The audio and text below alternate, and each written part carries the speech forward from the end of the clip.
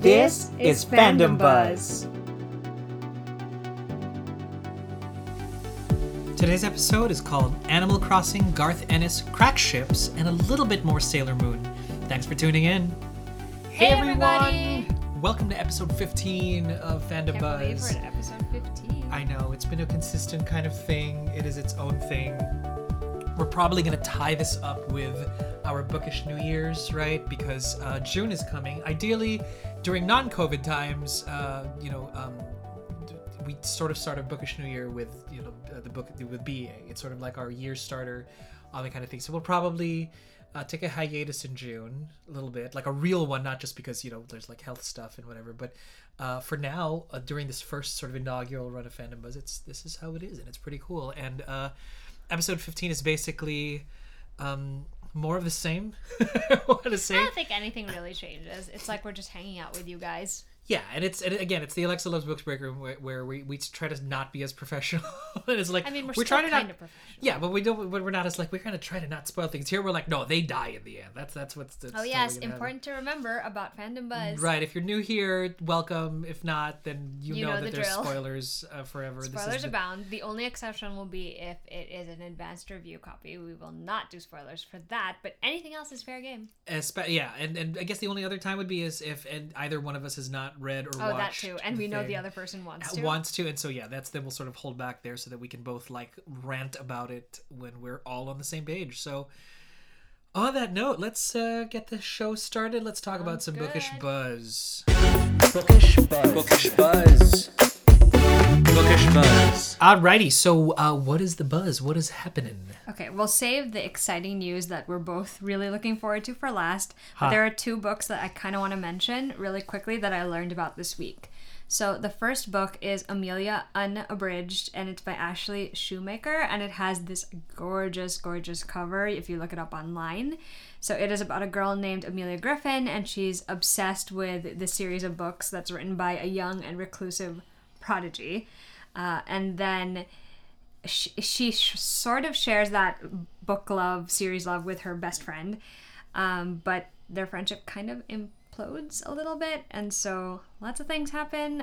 Eventually the friend dies in a freak car accident, and so Amelia kind of it's terrible. Finds herself questioning a lot of things. Anyway, that's Amelia Unabridged. And then the other book that I wanted to talk about is called Down Comes the Night, which is by Alison Saft, I want to say her name is. And it is like this gothic fantasy novel that sounds really good. According to the author, the elements in it are lots of pining, an enemies to lovers romance, magic that feels like science, sickly Victorian lads, a bi-heroine, and only one bed debacle, and a sinister snowy setting. This one is out in 2021, so it's going to be a while away, but no reason we can't get excited about it right now, right? A few other things. I recently did a panel for API Book Month, and it was about Asian food and identity, and it was so much fun. So I did it with authors Misa Sugiura, Gloria Chow, and Judy Lin, and Roselle Lim, and it was so great. There will be a link to the panel on YouTube. And if you're catching this early, on Thursday, May 14th, I'm going live on Instagram with my friend DJ, who I've known for a lot of years, and we're just going to talk about books and Broadway, all the fun stuff, really, that brought us together. But last, and certainly not least, we have to talk about the fact that the BBC is developing the Infernal Devices series by Cassandra Clare. That's television. Right. It's going to be on BBC. It's like BBC 3 is picking it up, and it's really exciting news because there's a lot of caution, I guess, in our excitement. Oh, I'm very cautiously optimistic about this because the hard part for me is that no one yet has been able to capture the spirit of the Shadowhunters books very well for me. Like, I don't know what it is, but it just never has clicked for me. Not with the film, not with the TV series. They've been like their own Elseworld sort of thing, and that's fine. I am curious to see how this goes. I have a slightly bigger, hope for this. Yeah, mostly because it's British. Yeah, I was going to say it's British TV, and British TV, and is such it's a different animal all on its own. Yes, I think. Absolutely. I mean, if you look at things like Broadchurch and Downton and Doctor Who, Sherlock, and even with Doctor Who, how they use really great actors, right? That wouldn't pass the American standard of you got to be pretty shiny, whatever kind of deal, Hollywood. You know what I that. mean? Like everybody's so good looking, and the BBC people look normal. Yes. Like they look like people you would see on the street, and that kind of adds to but they're really great actors, and that kind of adds to the whole kind of experience. Right? I mean, sure, they get the shiniest ones to play the leads, but even then, everybody looks great, but at the same time, everybody looks like they're from the everyday, and that adds to the thing. So obviously they're gonna have to be like super super gorgeous because they're shadow hunters. Like I think that's prerequisite I think that's number. just, yeah. You know what I mean? That and a lot of pain. Not that I necessarily support that. Only a societal standard set kind of look has to be. I don't necessarily like buy into that, but narratively speaking, they are descendants of the angels, so that does include some kind of chiseled features, blah blah blah kind of deal. So I guess that's mandatory, and they're gonna have to find someone Eurasian for Jem, I suppose, if they want to honor that whole he's They should. they should. I mean, kind of that kind of representation. And a friend of mine just happens to be French and Filipino at the same time. Oh, I love that. And my conversations with him are just like, you know what? Since the Power Rangers, like Ninja Storm, no, not Ninja Storm, the Power Rangers Samurai Storm, whatever, sort of came out, where in the Japanese it was the Shinkingers, right, where they're samurai, etc. Whilst for an American-ish kind of North American audience, they just decided all of these multiracial characters are all half Asian. Okay. Which is really great because there's like half Asian and half Hispanic. There's half Asian and half, whatever, all the way the whole gamut, right? And he was like, that was the first time I was ever represented, like ever. And I thought, awesome. You never think about these things because when you're from like, you're just purely like, this is just all that we are. You don't have that kind of mindset of, am I one of both worlds or whatever. So to represent Jem, I think would be sort of exciting to see. A lot of really great, opportunities. And my Lightwoods. Always and of course. Yes, the Lightwoods. Anywho, so yeah, that's pretty much that. That's all kind of I had as well from a bookish sort of perspective as well. Except I will make a quick note that it is going to be a great year for X-Men this year because literally every single month a Dawn of X volume is coming out. So That's exciting. So June 24, Dawn of X volume 7, July 8, Dawn of X volume 8. And again, these things could change, but the ISBN numbers are like, published already, so I'm like, all right, I guess that's kind of thing. So they're coming. It's just, is it on that date? We don't know, but yeah, volume 11's on September 1, volume 12 September 15, volume 13 September 29. September is a great X-Men month, and then the rest are coming in October, which is 14 and 15, and then volume 16 in November. So a couple of other X titles coming in November: X of Swords and Juggernaut. I don't even know, man. I mean, he's not a mutant, but is he anymore? I don't know. We're just catching up. And help me, I'm hooked. This is the first time I'm actually buying the comics sort of in real time as they drop in a collected I still haven't gone to the point of like every week there's an issue. I can't do that because that's just way too much. Like even on my Kindle, it's murder to organize. So I'm just like, we're gonna wait for the collected editions because that's what we're gonna do. Anywho, okay, cool. Now it is time to play some games because we like playing these games. Well, I like playing. Let's get real. I like playing these games. We'll see if we're going to keep them in season 2. Maybe not. But season 1 games are going to start off, as always, with Anywhere But Here Fiction Edition, which is the game that we like to play that tells you where we want to be if we could be somewhere else. Anywhere But Here Fiction Edition. I'm going to go first. I am still on an X-Men high, pretty obviously, but I actually want to be at Hellfire Bay. You heard me. The Hellfire Club is alive and well in the X-Men universe. Emma Frost is the White Queen. Sebastian Shaw, to nobody's surprise, is the Black King. But they nominated recently a Red Queen, and it is Kate Pryde. And there is a cove or a bay on Krakoa called Hellfire Bay, and that is basically the base of operations of the Hellfire Club, which is the economic and black market arm of the mutant nation of Krakoa. So they're the ones who sort of grease the wheels, represent from an economic perspective, run the subsidiaries, the shell companies, etc. And it's super plush, it's super posh. It's all of the creature comforts of the Hellfire Club. And I kind of want me some of that right now. I do. I kind of want to. And do I choose between where Emma sits, and I forget if it's called the White Castle or I don't know what it is, but the Red Keep? We know that from Game of Thrones, but I think the X-Men have co-opted and said no, it belongs to Kitty. And I am at Captain Kate's. Like, I want to be at Captain Kate's crib. Like, that's where I want to be. That makes sense. I once again, want to be somewhere that actually exists in the real world, but I don't want to be there at this particular time period. I would like to be in Japan. Specifically, I would like to be in Tokyo, and I would like to be there during the cherry blossom season. This is brought on by the fact that I have been watching so much Sailor Moon, and there was a recent episode where they were like picnicking in the park, and it was Sakura season, and they all had these bentos, which looked great. And then there was this other episode where they went into the pastry shop, and it was like all you can eat cake, and it was great too. Okay, listen, clearly I'm being driven by my stomach here. I just want to be in Japan so I can have Japanese food is basically what I'm saying. So take that as you will. Hey. That's not a bad... I mean, I would kill for some ramen, guys. You would. I would. We both would. Takoyaki. And you are coming from a high from like the earlier panel, food yes. panel, right? So true. that is its own thing. Okay, cool. Alrighty, next game that we're going to play is called Such a Soundtrack. Such a soundtrack. This is the game that we play where we pick out the most popular tunes that we have listened to in the week, and we want to know... Popular to us. And we're like, this is a great story, and or this could totally be like the soundtrack to anything that we're reading, watching, etc., etc. So, you got anything? Yes, I do, actually. Interesting. Go for it. So I had to review a couple of James Bay things because I did a post last week on my blog where I talked about his latest album. There you go. But he also released an EP a year or so after the album, I want to say. And there's a song on it called Bad. He actually started playing that when he was on the tour.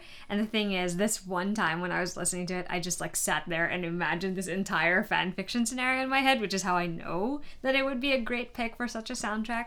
I mean, because it's like, okay, the beginning of it goes like, I know it hurts that we don't touch anymore. It's even worse because we built this up from the floor. And that it's just as hard for me to know I might see you around. It's just as hard for me to worry about reaching out. And it says, the more I think about you, the more I keep the ghost alive. And of course, me being like in fan fiction mode, I'm like, ooh, angst. And so like I imagine the most angsty scenario I could possibly imagine for that. You don't need to know who it was about. But it was just very angsty. And I love it. Oh my God. James Bay songs are just like perfect for fan fiction, honestly, and Bad is such a good example of that. So you guys should definitely listen to it if you get a chance. Awesome. My Such a Soundtrack. I'm gonna throw one out that's accessible. I'm gonna throw one that maybe isn't as accessible to like every single one that maybe does listen to this channel, or this podcast. But so we'll start with the inaccessible-ish one, unless you're Filipino. Because over the weekend, a local jukebox musical that came out a couple of years ago, I want to say, was streamed live for like a fundraiser for the first time ever, and which is sort of like starting a trend now of like Filipino musicals that are sort of just going to be streaming now for the benefit of this or the benefit of that, et cetera, because that is sort of like the trend now. It's just stream and then donate, and the musical was about a couple of like three friends who were sort of going through college for the first time. They meet, like this young girl named Joy, and their lives are intertwined and then unravel, and then upon her death, they come back as adults to sort of, figure out how do we get there from here, etc. So it's a very poignant, very like polarizing, I want to even say story, for many reasons. One reason is that obviously there are some, plot devices that people are like, are we really going to use that plot device to forward the story? But at the same time, it's like, this is the symbolism for our nation and what it's going through. On the other side, a little less like deep, but definitely significant would be, the use of the band's like, I want to say music, which was gritty. And I've seen jukebox musicals here in New York, and I'm fresh from Alanis Morissette's, Jagged Little Pill still. I mean, such an amazing, like they took the same feel, the same gritty music, and they just, put it in suburban America, and it fit. It was amazing. But not so much with the Eraserheads music, and they're like a local grunge pop alternative rock band kind of deal, like the garage band type, right? And they took all of that out mostly, and they made it into sort of like musical form. And a lot of people got bent out of shape. Even I was thrown off a little bit, and I'm just like, at first. And I'm like, that's how it works. But there is that one song there called Alapaap. It means like the heavens or the sky or whatever. And, it's a song about getting high. Or whether you quote me on that or not, you can Google it. it feels like this is about getting high, and the lyrics are pretty, like the pre-chorus is pretty much, or the chorus is like, look in my eyes, don't you see that I'm sort of like heading up into the heavens. It's clearly they repurposed it for the musical to make it like a Merrily We Roll Along kind of our time dream kind of moment between the three main characters, the boys who are in college. And it was so poignant. And I thought, like, and my brain had so much like benign cognitive dissonance where I'm like, oh my gosh, the lyrics when repurposed for, look into my eyes, don't you see that I'm reaching for the sky, right? And I'm there already because I'm seeing that vision and dreaming and getting there. I thought, how beautiful. But then my other brain was like, it's about getting high, dude. So it's kind of like that cat meme where there's that angry housewife who's just like, it's this. And then the cat's just at the table going, it's about getting high. So that's my deal. So I love how they repurposed that song. But I've also sort of been tripping on Up and Up by Coldplay. Because and there are two versions, right? There's the Coldplay version and there's the Lennon and Maisie Stella version. Lennon and Maisie are the little kids who are not so little anymore that starred in that TV series about like country music and the lives of country stars. I think it's called Nashville, and they're both great. Like I just love that there's like a younger thing. I've seen the Coldplay version where it's live and they get all of their kids to go up on stage and sing like we're gonna get it together somehow, and it feels like this is the soundtrack to this story today. Like we're up and up. That's where we're ideally going and heading in. So not so much the COVID numbers, but the recovery rate and making sure that we are on the up and up. So that's definitely a end of the story kind of poignant way to land. I want to say cool. Okay, so moving forward to our next segment, where this is still a bookish podcast after all, and we do want to talk about what we're reading right now. Reading right now. So, Lex, what are you reading right now? I actually finished both of my books today, so I'm not reading anything right now. However, I do plan to start reading the next book in the Keeper of the Lost City series. Here we go. So that's Here book we 6, go. Nightfall. I was supposed to be buddy reading it with Kristen, but she's way ahead of me now, and she is sort of alluding to certain things in it. She's not naming anything or doing any spoilers, spoilers but are like a thing. She's like, I really need you to read it, so I will read that. But I also finished my audiobook, so I'm thinking of starting the Illuminate audiobook tomorrow, which will be fun, I think. I'm gonna read that and the physical copy sort of at the same time, like just have it on hand to like look at. So that should be fun. And the third thing that I'm gonna start reading is The Poppy War by R.F. Kuang, which will be my ebook. So I'm doing a lot of like mixed media reading. That's a lot. Because I like juggling the different mediums, and I think I'll be able to keep track of everything anyway. So those are things I'm planning on reading right now. I, on the other hand, am reading Retro World Volume 1, The Ways of Almagiel, I want to say. And it's a pretty... it's a sci-fi saga adopted from the works of Julia Verlanger, or whatever that is. Apologies, I've butchered that name. But one of the most celebrated authors of French science fiction, right? It is who Julia is. And it's on Kindle Unlimited. It starts off with sort of like a kind of like an allusion to Star Trek, where there's this kind of primitive world. They haven't figured out technology just yet, and some humans sort of play a part in like the opening, and they do some crazy stuff and save some lives, blah blah blah, that kind of deal, causes a ruckus, only to take us sort of back up to space, and they're not ready to like transition into like the new times. So it gives it that Star Trek-y kind of we there is a larger federation, and there's like planets that haven't really seen the stars yet, but unlike the Federation, it's like we're gonna infiltrate and sort of mess with them a little bit and see if they're ready for us or not. So that's interesting to me. It's a great way to sort of de-stress, and this is why it reminds me of why I don't really dig into science fiction that much, because I'm just like, but where are the characters that are fun and cool?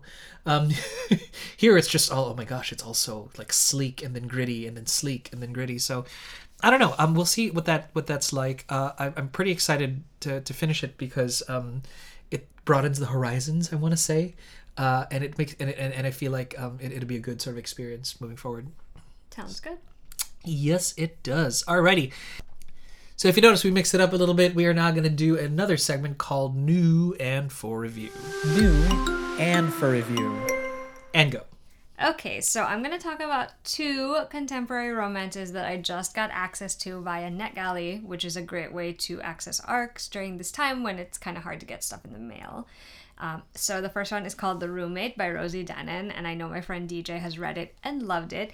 It's basically about this like sort of spoiled socialite rich kid named Clara, and she goes cross country to move in with her childhood crush, only to find out that that entire situation is too good to be true, and she's instead moving in with a stranger named Josh. And let's just say that obviously being roommates can lead to close proximity, which can lead to feelings. Being caught. Ha. I also today just got access to Tools of Engagement, which is the 3rd book in Tessa Bailey's series. I forgot what the actual series is called. But it's going to be about Bethany Castle, who is the older sister of the main heroine of the first book in the series, Fix Her Up.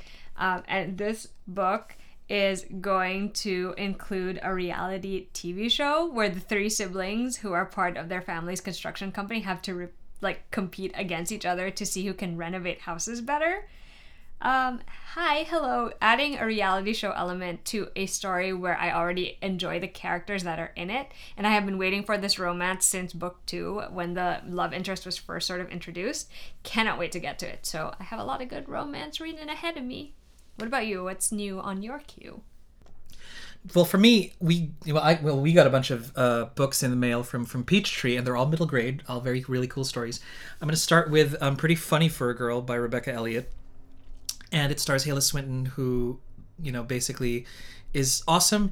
She wants to be a stand-up comic. She's just growing up like everybody else, but then she's kind of plus size. Her mom's boyfriend is unkind about her, like her body shape.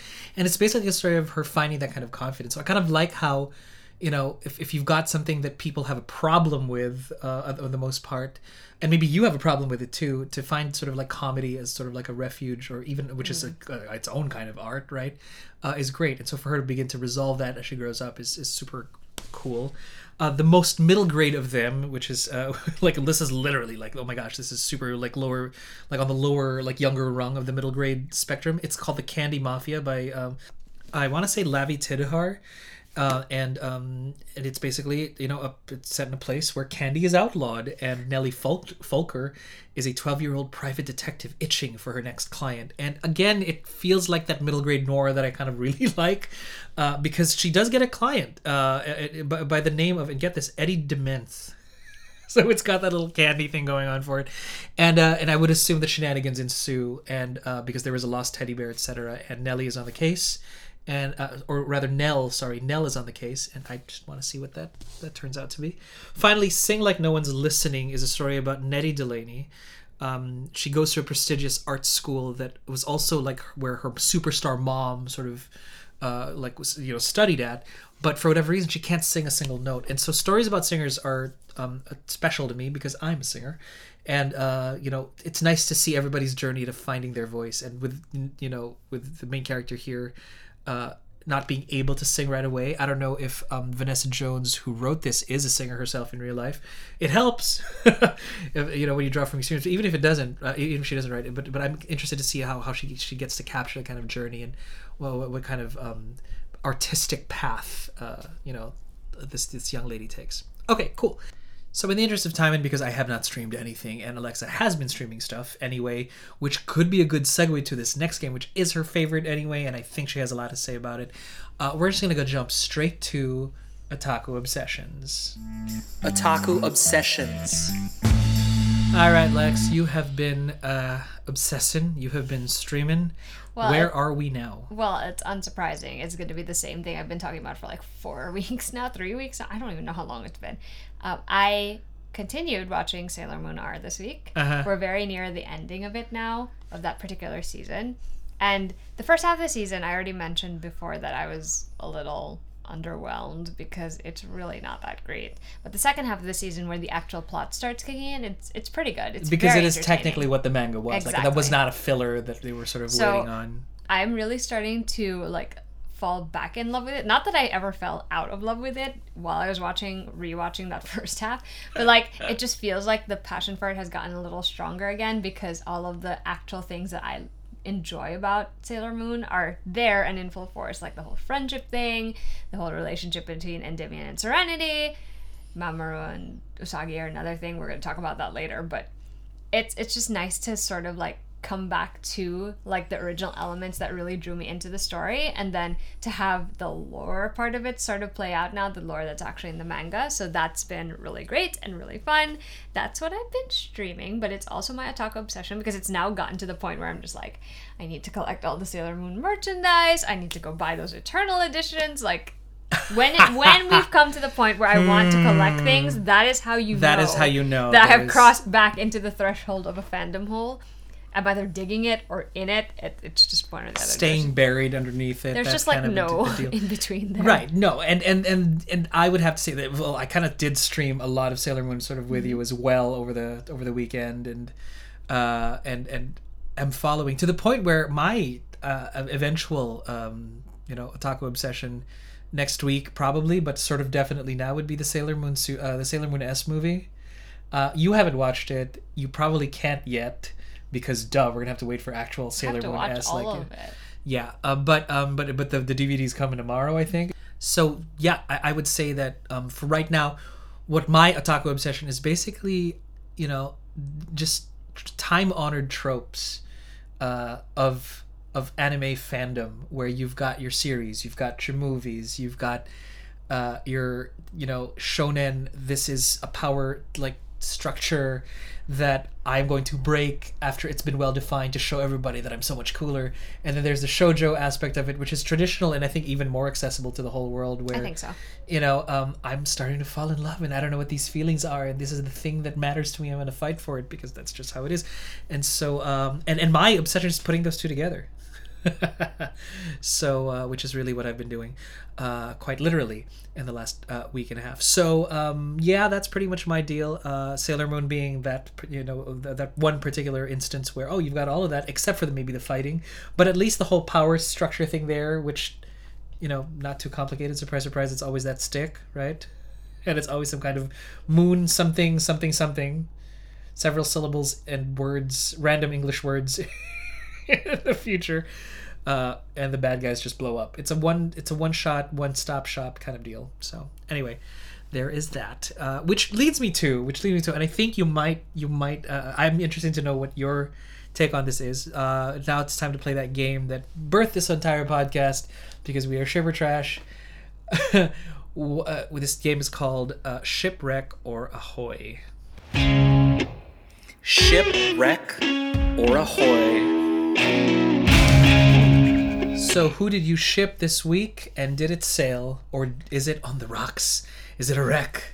Okay, listen. Since we're in Sailor Moon mode, we all know that I ship Serenity and Endymion, and in Sailor Moon R, you kind of get to the point where they're now Queen Serenity and King Endymion. So obviously, I still ship those two, and they're doing very well. Thank you. Well, their relationship is doing very well. Their circumstances, maybe not so much. Great. However, I have very deeply mixed feelings about Mamoru and Usagi, who are like the modern day 90s counterpart to Serenity. The reincarnations. Listen, I think Usagi deserves better treatment than what Mamoru does to her all the time, and I really will stand by that. It's not necessarily a ship that I want to wreck, because I do want them to end up together, but it's the kind where I want to poke holes and be like, fix it! So let's just say, how about that ship is like a life raft that isn't very well inflated, so it could go down, and it does go down on occasion, but if you bail it out just enough and you put the patches back in, it'll be just as good as new. So just imagine like Endymion and Serenity like in a huge yacht sailing by there, and then you have the other two like paddling in the lifeboat. That's basically how I feel about that. So I do want them both to sail, and they do sail. It's just that one of them is kind of a wreck because of the people in it, Yeah. Coughs, Mamoru coughs. Coughs. But yeah, that's currently what's on. I really have a lot of feelings about Mamoru and Usagi, because Mamoru just like made me want to tear my hair out the entire time I was catching up on Sailor Moon. It's so frustrating. You're the older one. You should know better. But clearly he does not. He does not. It's not even a thing. Like, listen, the sheer amount of yelling I did at Maki and Rachel over this, where I was like, he is literally getting in the way. He is literally the worst. And Usagi still loves him despite all of that crap. So, frustration. That's all I got.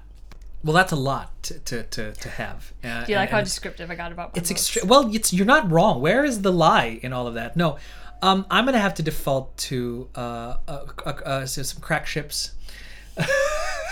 You would. I totally would. So let's start with. It's funny because you like canon, but you're into crack ships. Right? It's just so weird. And because I just like the idea of it, kind of. It's just fun, and I like the imagination of it.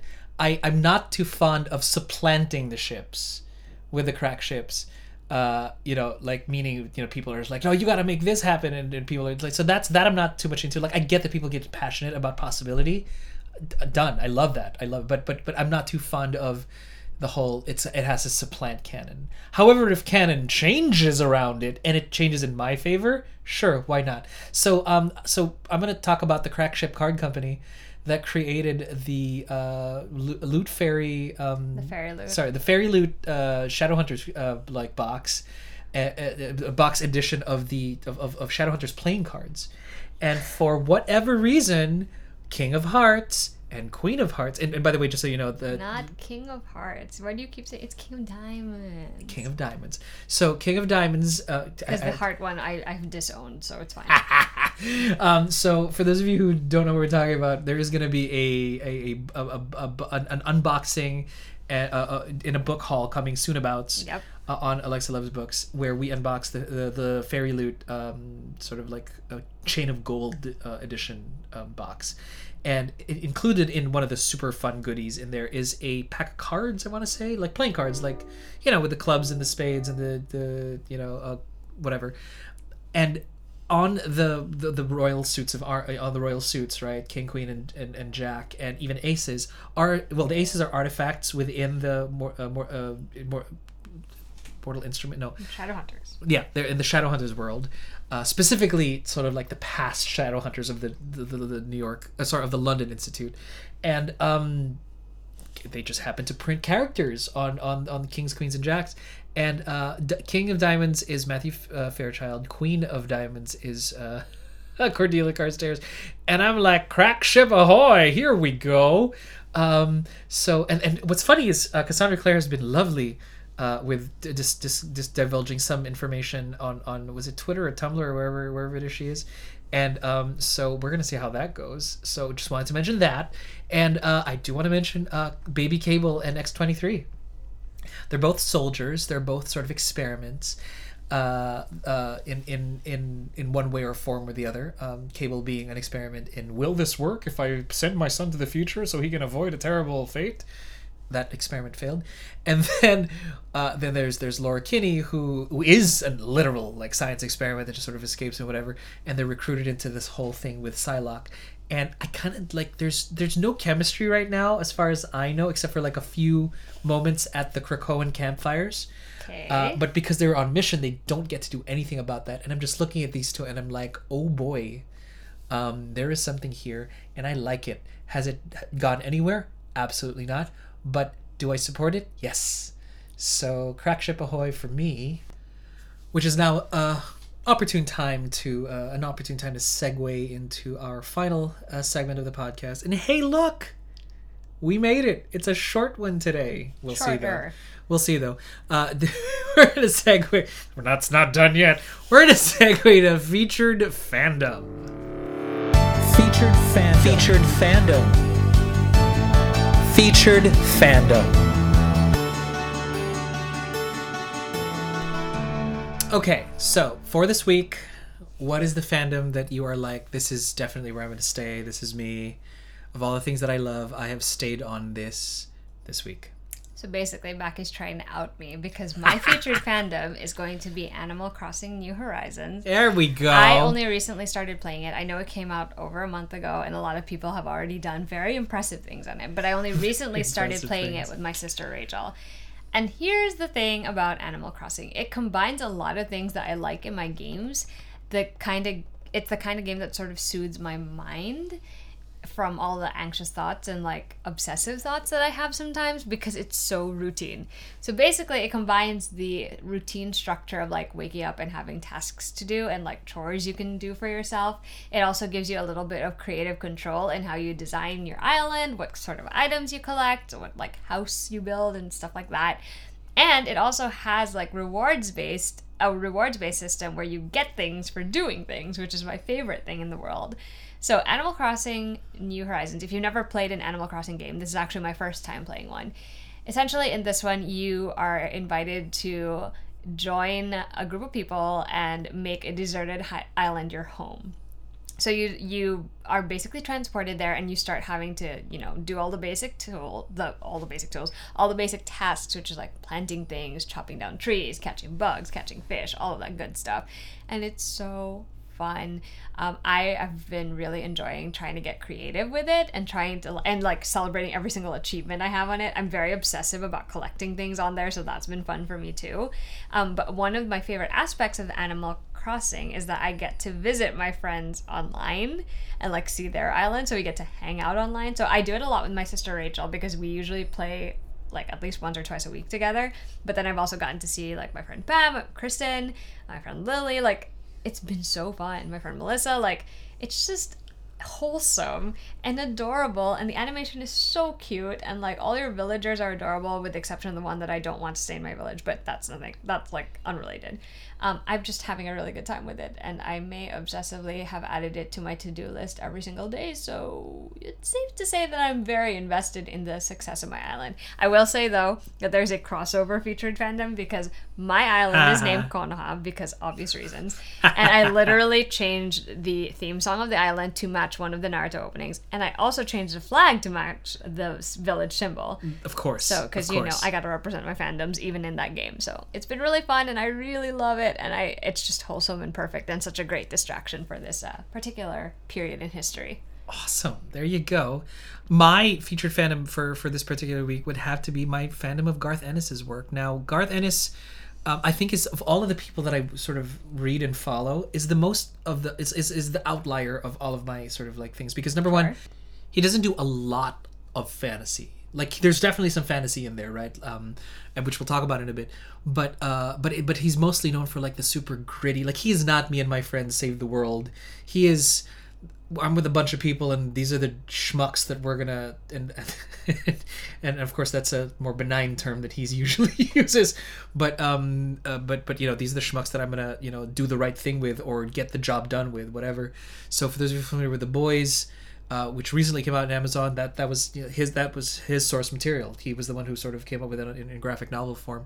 The Boys is a series where where the premise of what if superheroes were just terrible people, right? And they're just jerks, and who deals with them, who puts them in their place? Because we see a world where all the heroes are heroes and all the villains are villains. Here, everyone's gray, right? Everyone's literally just, what if random, normal, average, everyday people got powers? None of that, with great power comes great responsibility. It just happens to be with the dude with the heart of gold, right? What if they decided to be heroes instead of villains? And from there, do really kind of weird villainous things as heroes? It's crazy. So that's The Boys. Another series that he's done is Preacher, where, this actual preacher is possessed by this creature, by this thing that was the product of an unholy coupling between an angel and a demon. It is ushering in the apocalypse. It's just nuts, right? His work is known for, one of my favorite bits of his work, by the way, was a series of sort of his historical fiction. I don't do historical fiction, but this is like during like war, like the first series, I think, being the Night Witches series, loosely based on the actual female pilots back in World War II who were Russians, fighting against the Axis powers, and they would do bombing raids in the night, right? They would fly smaller planes. They were not allowed to pilot like regular planes, even if they were absolutely capable. But because they had a war effort, they had a thing, and they're like, hey, you know what? Fine, put your lives in your own hands. Go bomb the heck out of, the enemy. Raid them at night, and they're a real thing, right? So it's his work is so gritty. His work is so violent. His work is just gory and nuts, and it explores like the deepest, darkest recesses of the human condition, like what are you really capable of, what are people really capable of doing to each other, and how awesome would it be if there was a bunch of people who could stop the worst of the worst, or had no choice but to stop the worst of the worst, which leads me to my recent reads of Red Team, which I'll explain in which I explain in a couple of What We Read's coming up on Alexa Loves Books, the YouTube channel. But yeah, which is a bunch of New York cops who have been strung around trying to nail this gangster type dude who was always like 8 steps ahead of them, and they just decide, you know what, we wasted 2 years of our lives. This dude is totally like playing us. Let's kill him. And they allude to like in that world a hit on a particular mobster crime gang or family where nobody knew who murdered them. They just ended up dead just one day, and people thought it was cops. And so what's fun about Red Team, and this is the spoiler that we couldn't say on Alexa Loves Books, is they discovered that there was another set of cops that were doing worse than they were. They were also offing like the bad guys, but only so that they could get profit margins. And when they discover that it was it was those other guys, they go to war, and it's just nuts. It's just there's this, like, as a testimony to Garth Ennis's work, there's Red Team starts off with them saying their rules, right? We only do the worst. We got to make sure that these people are absolutely guilty. They have to be the worst of the worst.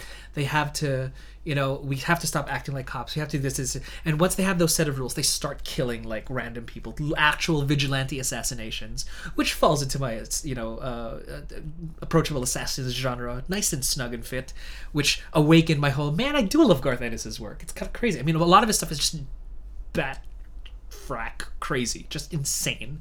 But for the few ones that I'm just like happy to hand, like I would hand Red Team over to a friend and say, if you want some action, you want something that may make a great Netflix series, do Red Team. And there's this one part at the end where spoilers, 2 of their team are killed in the shootout, and that ensues. And when they finally sort of manage to square off and nail the guy who is in charge of the other set of nasty, dirty cops, he's sitting. The main character is sitting right next to that bad guy, and he's like, there's that banter, that kind of I'm gonna die, whatever. The guy takes out his gun and starts, because he sees his mentors like shot and killed. He just starts narrating the mantra one by one. Rule number 1, rule number 2, number 3, and with every rule, he's emptying a bullet into this guy's, into this guy's torso, with the last one into his head. And I'm just like, this is super, super, super violent. But at the end of the day, I'm like, there's a poetry to that. There's actual artistic, like there's an art form to this kind of ultra-violent, violent kind of genre, and it's just magnificent. That the payoff, the payback, the revenge is just so sweetly done, and Garth Ennis has that nailed like 100%. Like that's his deal, and he does that so well.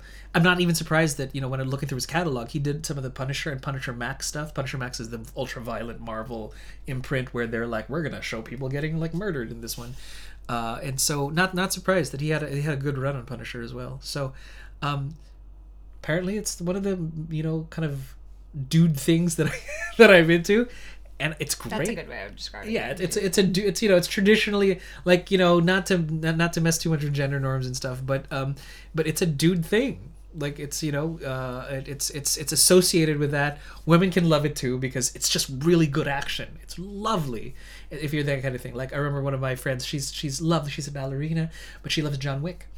That's what like you wouldn't think it to look at her, but she's like, I would rather watch action movies than love stories right now. Like that, like it's for her, it's like John Wick center stage. That's her deal.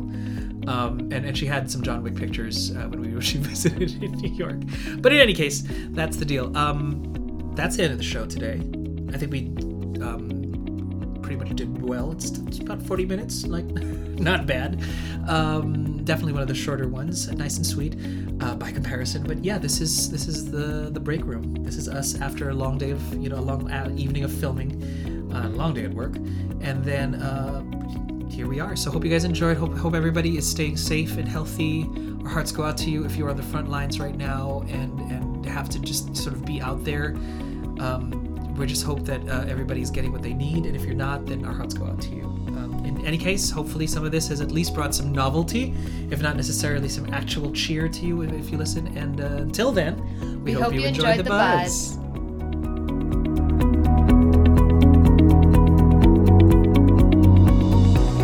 Hey, thanks for listening. Tune in next week for another episode of Fandom Buzz.